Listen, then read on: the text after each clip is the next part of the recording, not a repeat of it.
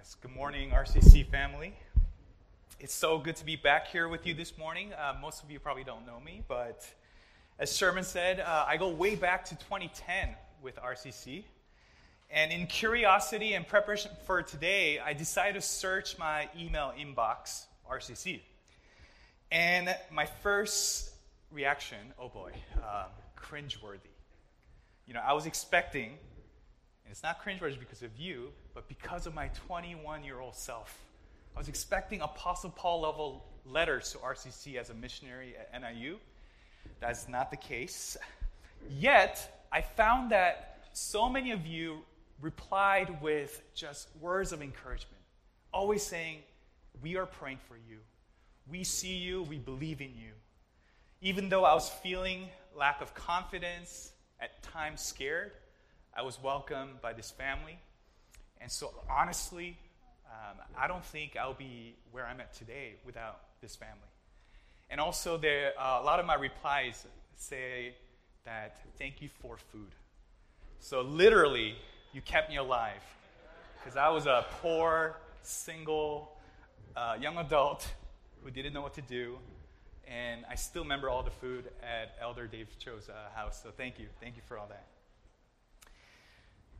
You know, all these years, as I was thinking about where I'm at today, just seeing God's faithfulness and the encouragement that you have given me, you know, my prayer today is that the Word of God and the promise of our Lord Jesus Christ will also hugely encourage you this morning. So if you have your Bible, if you have your phone, that's okay.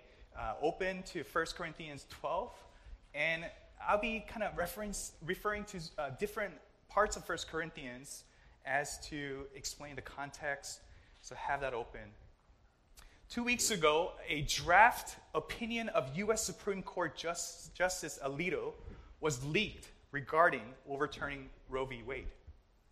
Since then, there has been so many various reactions and responses from all sides. But what caught my attention is not what people are saying, but what might be underneath the reactions of people. The underlying fear it reveals. A great fear of apocalypse, the end of the time.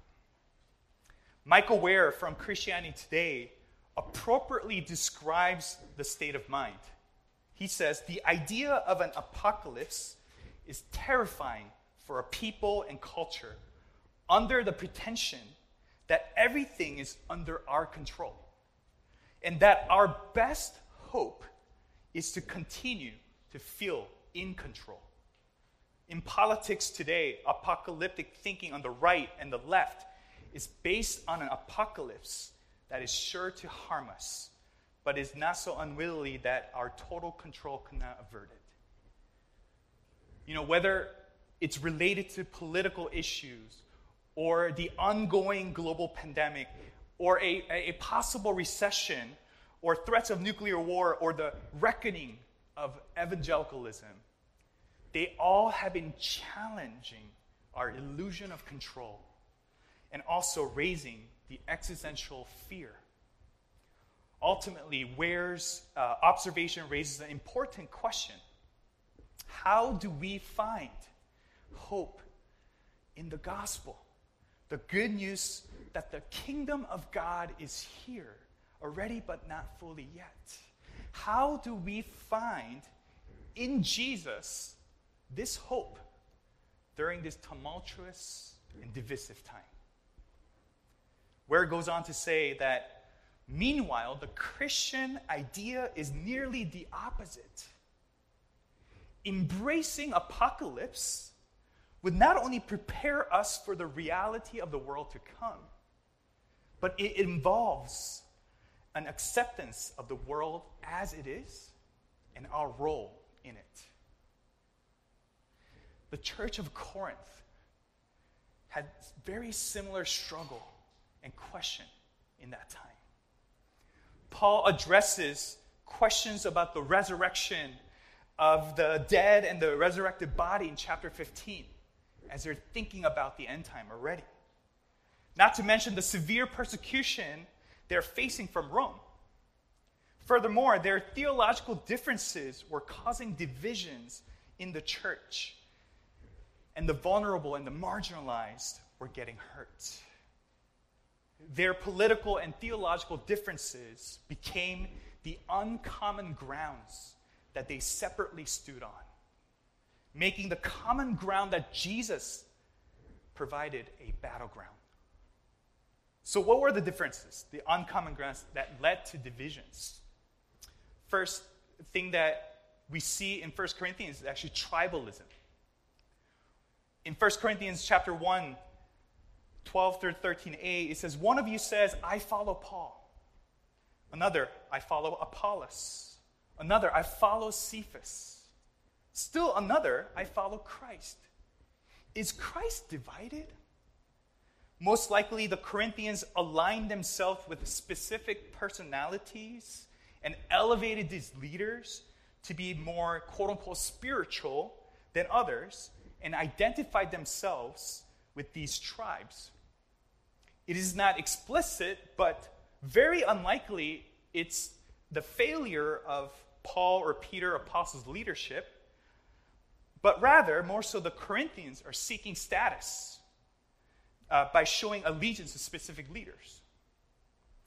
And the tribalism that is happening in Corinth, it's birthing unhealthy loyalty that chooses reputation of these leaders over others. It breeds that us and them mentality, that your people, my people mentality.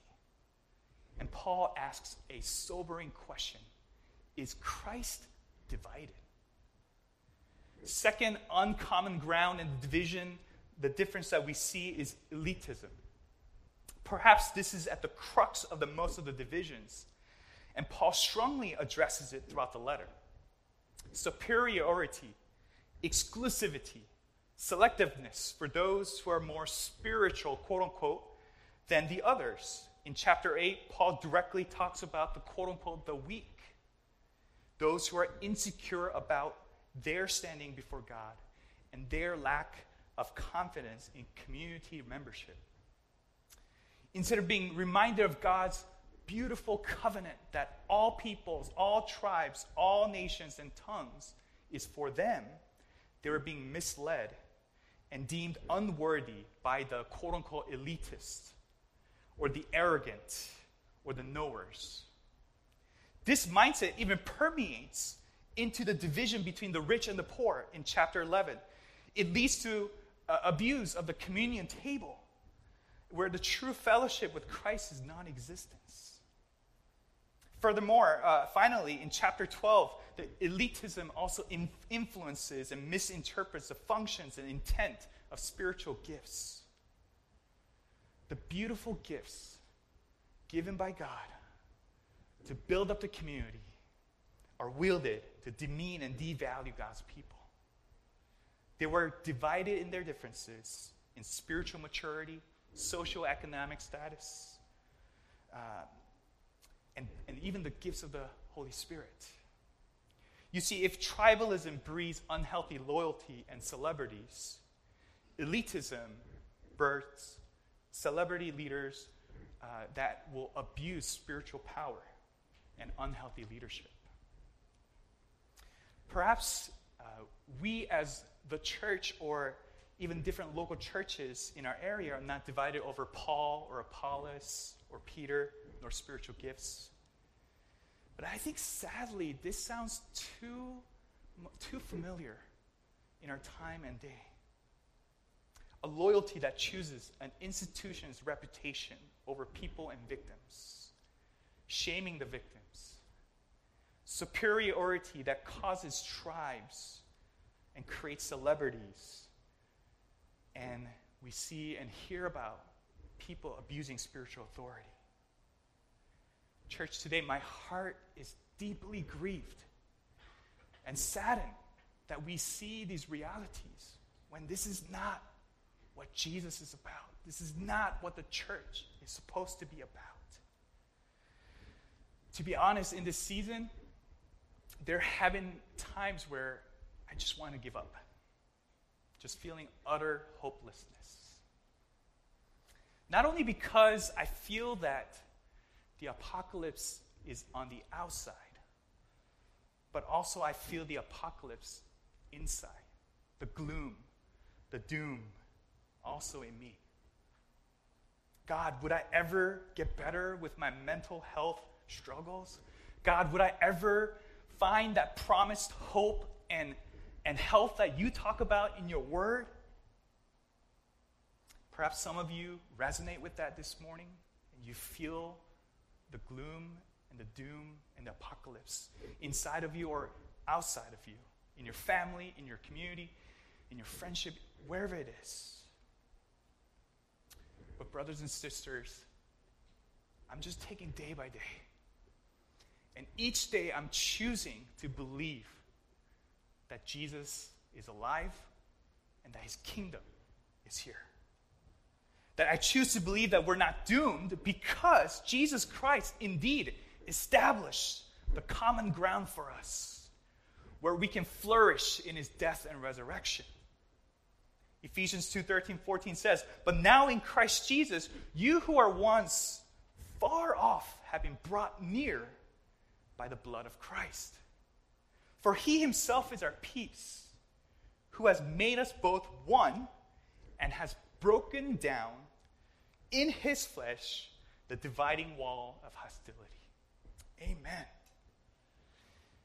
And our uncommon grounds, our differences, our different upbringings, our different values, our stories and families, experiences, food, clothes, fashion, you name it. All those things are redeemed in Christ. His precious blood has redeemed us, restored us, renewed us, because we are a new creation. Jesus became the ground that we and others can visit and step in and lean in and taste the fullness and the beauty of his body. So coming to today's passage, Paul reminds the Corinthians who is building his church. In verse 18, it says, "But in fact, God has placed the parts in the body, every one of them, just as he wanted them to be." Verse 24, "God has put the body together, giving greater honor to the parts that lacked it." Jesus Christ is the head, and he is building his church, and the gates of hell cannot overcome it. And we get to partake in his glory and the power as his body. That is such a beautiful picture of who he is. He himself is our peace. By his wounds, by his broken body, we're healed. By his precious blood, we're redeemed and restored and renewed. Jesus is alive. He is living and active king, and his kingdom is here. So how do we do it? How do we have that hope in Jesus? We know this truth. We've tasted it, we've seen it, we've felt it. So how do we find hope in Jesus during this tumultuous time? What does this practically look like? The answer is here. The answer is here. Okay, not in this junior high school. Education is important, but no. It's us. It's the church. All the local churches and the universal, the church is the hope of the world.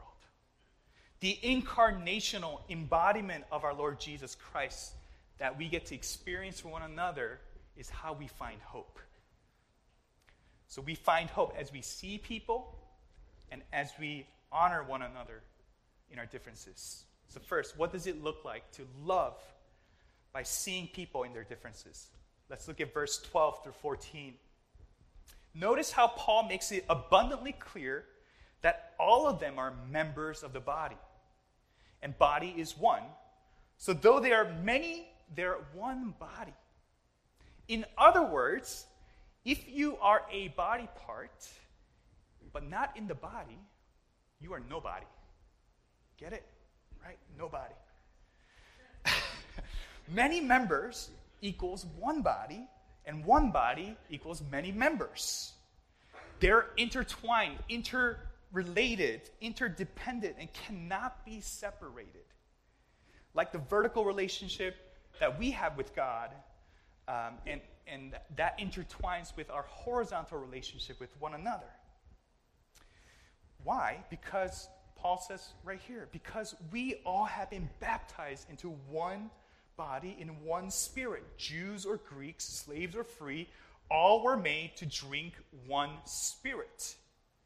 This is the direct opposite of the tribalism that we see in the early 1 Corinthians that Paul addresses. It is not a baptism of Apollos or Paul or Peter. No, it's the living and active Spirit of God that has transformed our dead hearts to a beating heart. It's the living and active Spirit of God that we drink. No, it's not some sort of Kool-Aid that we drink, but it's the power of God that raised Jesus from the dead. And that's our source. And that defines who we are as children of God.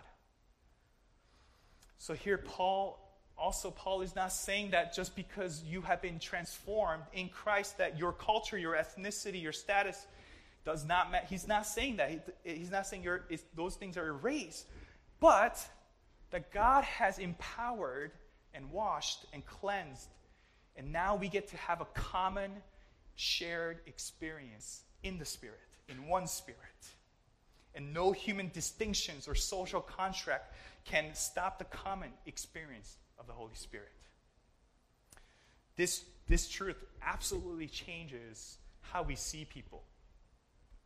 Do you see other members, from infants to elderly, through the eyes of the Holy Spirit?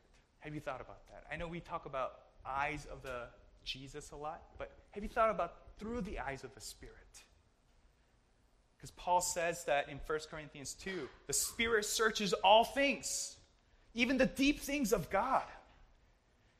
And this is what we speak, not in words taught by human wisdom, but in words taught by the Spirit, explaining spiritual realities with spiritual taught words. How beautiful is that we have an access to the Spirit who searches all things, even the groaning in our hearts that tells us, and that we can cry out, Abba, Father. One of my favorite things that I do is simply sitting down with people on one-on-one over tea or coffee or food, which I can make a pretty good argument that it's a spiritual discipline to eat together. But that's another sermon for another day. But what I love about spending quality time with people sitting down is that it's not just me, but the person and myself. We have an opportunity to tap into this Spirit.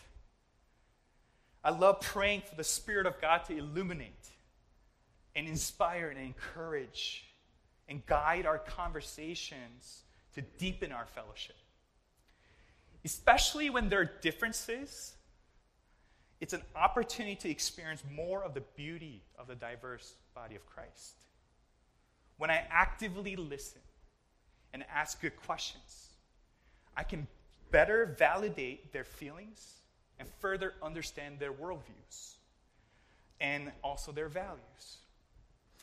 And also, there is a profoundly satisfying joy when both of us have that aha moment. When the fogginess of this world becomes a little bit more clear, and you begin to see that, oh, there's a deeper worries in my heart. Oh, there's actually a fear that has caused me to do this. Or it could be a deeper contentment or joy that you get to celebrate together. Do you know what I'm talking about? That aha moment? Like as you're talking and processing, you're like, wow, I never thought about it in that way. And thank you. Now, if I don't get it or there's a misunderstanding, whatever not, I'll make sure to take a mental or physical note. And I'll follow up for another meal because meals are great. Or coffee or tea. Or different activities. Like Pastor John said, let's go on a walk together. God walk, right? For me, let's go on a bike ride together because biking is superior to walking.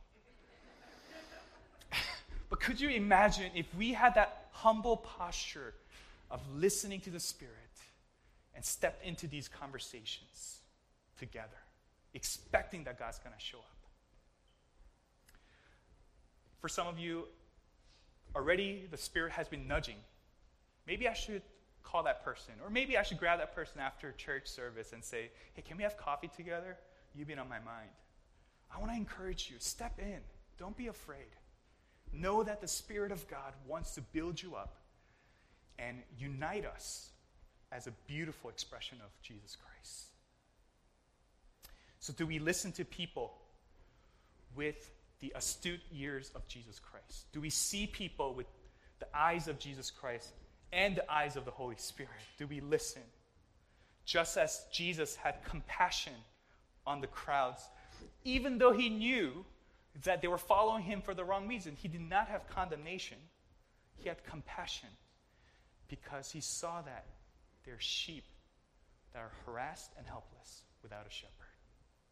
So let's remember that God listened and saw us first through our disfigured and wounded bodies.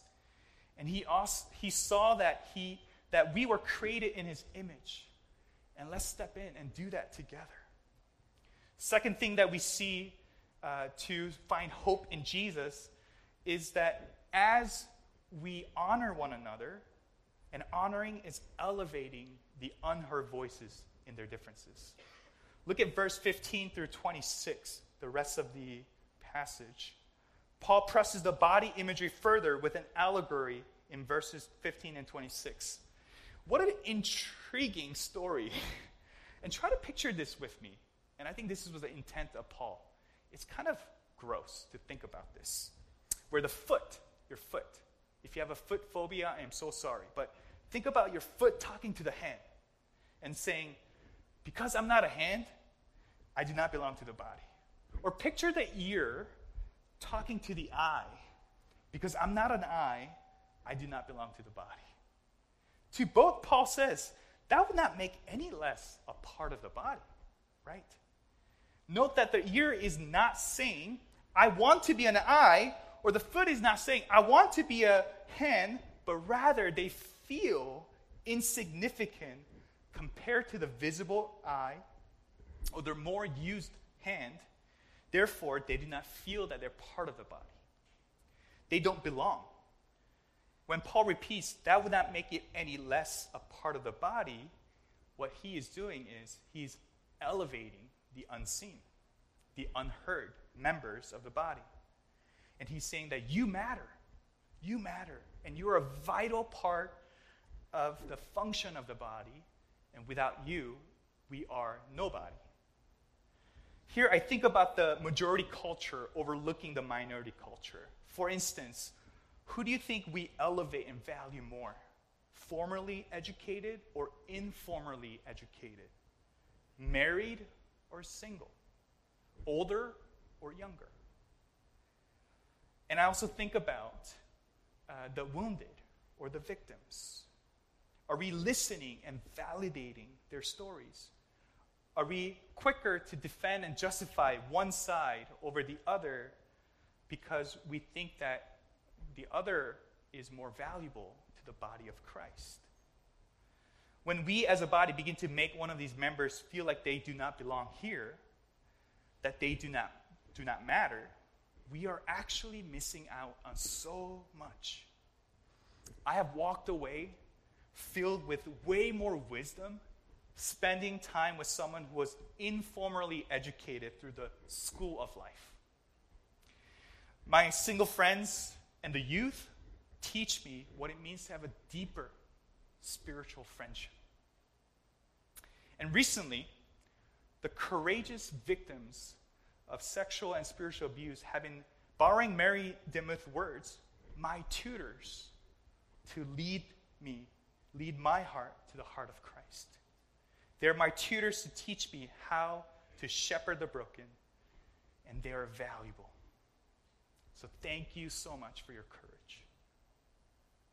Church, drawing near and elevating the unseen and unheard is the very heart of God. We know this. Though the Lord is exalted, he looks kindly on the lowly.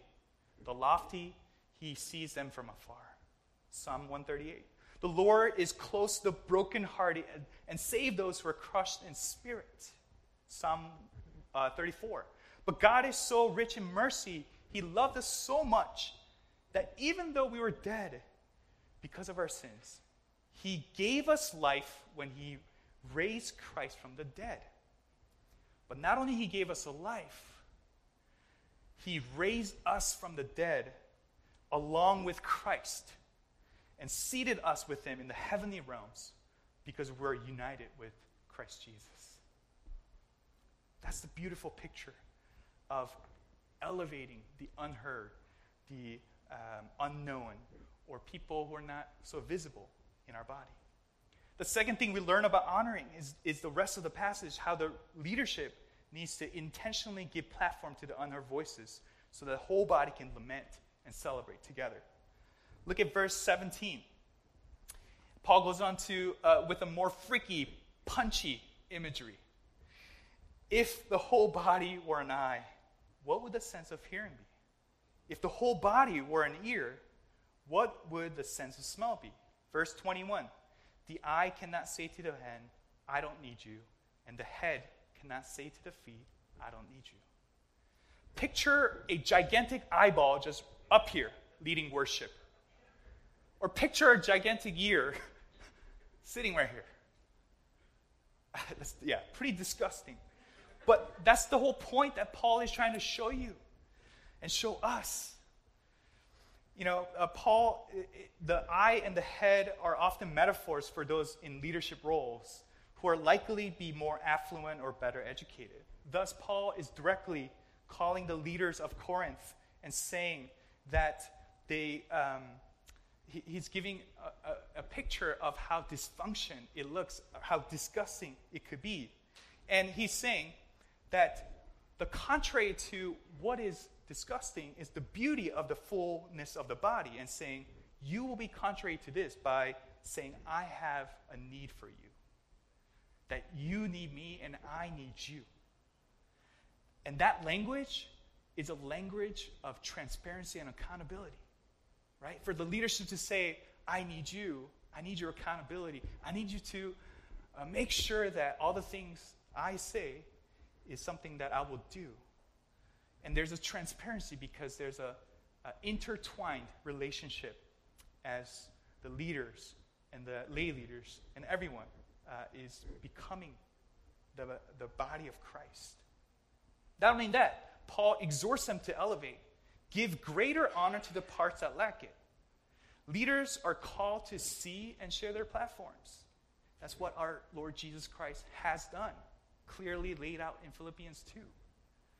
And also, not only that, especially they're called to be honoring the ones who are honorless, more so that there be no division in the body, but that the members may have the same care for one another, so that if one member suffers, everyone knows about it and are able to suffer together. On the flip side, if one member rejoices, all can rejoice. There's a lament and praise as a body of Christ. So brothers and sisters of RCC, I just want to encourage you as a beautiful local expression of the bride of Christ, prayerfully discern and dialogue with one another. What would it look like in this place to pursue an elevating and honoring the unheard voices and to continue to say, I need you and you need me? And I feel like you guys have been already doing this. I love that last Sunday you honored all the mothers. And I hear the word honor actually from up here a lot. And I love that language. A sense of elevating others and lowering yourself. And I love that you're honoring even the people that works in the frontline workers working in Bolingbrook Christian Health Center. And also, I'm not sure if you guys still do this, but when I was here, at the end of the service, you would look into each other's eyes and awkwardly sing this blessing song. But there's something beautiful about that moment because you're saying, hey, you matter. I need you. You need me. Like we're a family. We're a faith family. And so it doesn't have to be that song, but think about what are some ways, right? What practices and structures and policies that will allow all members of this church, their voice can be heard. And then to think about whose voice is missing and can be invited to the fellowship and the leadership table. How are you intentionally featuring stories and testimonies of non-majority members at your gatherings, social media, website, especially members of society whose experiences and perspectives are often dismissed and largely go unheard? And so as you're in this season of transition, and I love that you guys have a retreat coming, I think that would be a sweet place to discern and dialogue and step in to the common ground, the solid rock ground of Jesus Christ together. Undoubtedly, we see the growth of fear and control in our world today. I think all of us feel that. However, fear does not have the final word, because perfect love casts out fear. Paul concludes his compelling vision of local church by saying this at the end of chapter 12. And yet, I will show you the most excellent way. The most excellent way is God's perfect love. It is seeing and honoring one another in Christ. So let me also conclude by reading the marvelous picture of God's love for us in 1 Corinthians 13. And really, I didn't talk to Pastor John about this, and he did this after that song. I felt the same thing. And I just want you to close your eyes and bow with me. And I want you to picture, as I'm reading 1 Corinthians 13, just picture that first love that you felt from Jesus, from God, or even from others. So pray with me. Love is patient. Love is kind. It does not envy. It does not boast. It is not proud. It does not dishonor others. It is not self-seeking. It is not easily angered. It keeps no record of wrongs. Love does not delight in evil, but rejoices with the truth. It always protects. It always trusts. Always hopes. Always perseveres. Love never fails. And now these three remain: faith, hope, and love. But the greatest of these is love. God, we thank you so much for your promise that you are building your church and that you have clearly demonstrated this love to us. God, thank you that all of us matter in your kingdom, in your church, that we are all vital and integral part of your body. And I pray that you will strengthen and encourage and give wisdom to RCC as they continue to pursue your love, as they see one another, as they honor one another. May they do that in the rock-solid ground of Jesus Christ. Would you be with them, encourage them, and strengthen them? Pray all this in Jesus' name.